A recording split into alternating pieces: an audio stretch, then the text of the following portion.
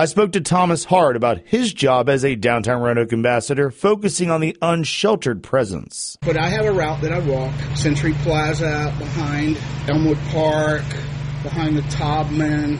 I walk down Norfolk along the train tracks. I go through the alleyways, walk by the front of the library.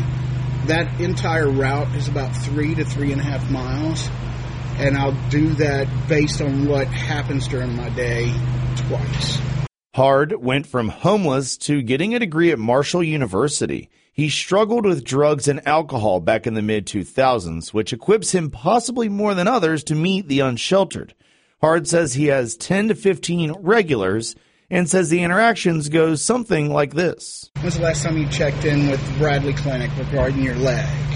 Or how did it go at your doctor's appointment for your leg? What's next? Can I help you with anything? Have you got the bandages, or do you have a walking boot? Did they provide you with these things? By the way, Dawn is open, today at T-Lot. She's only open Monday, Wednesday, and Friday.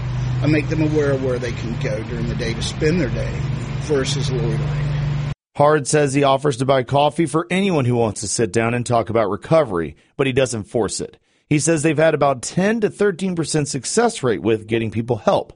Hard adds that number is the same as the nationwide average for the block-by-block program that runs Roanoke's Ambassador program.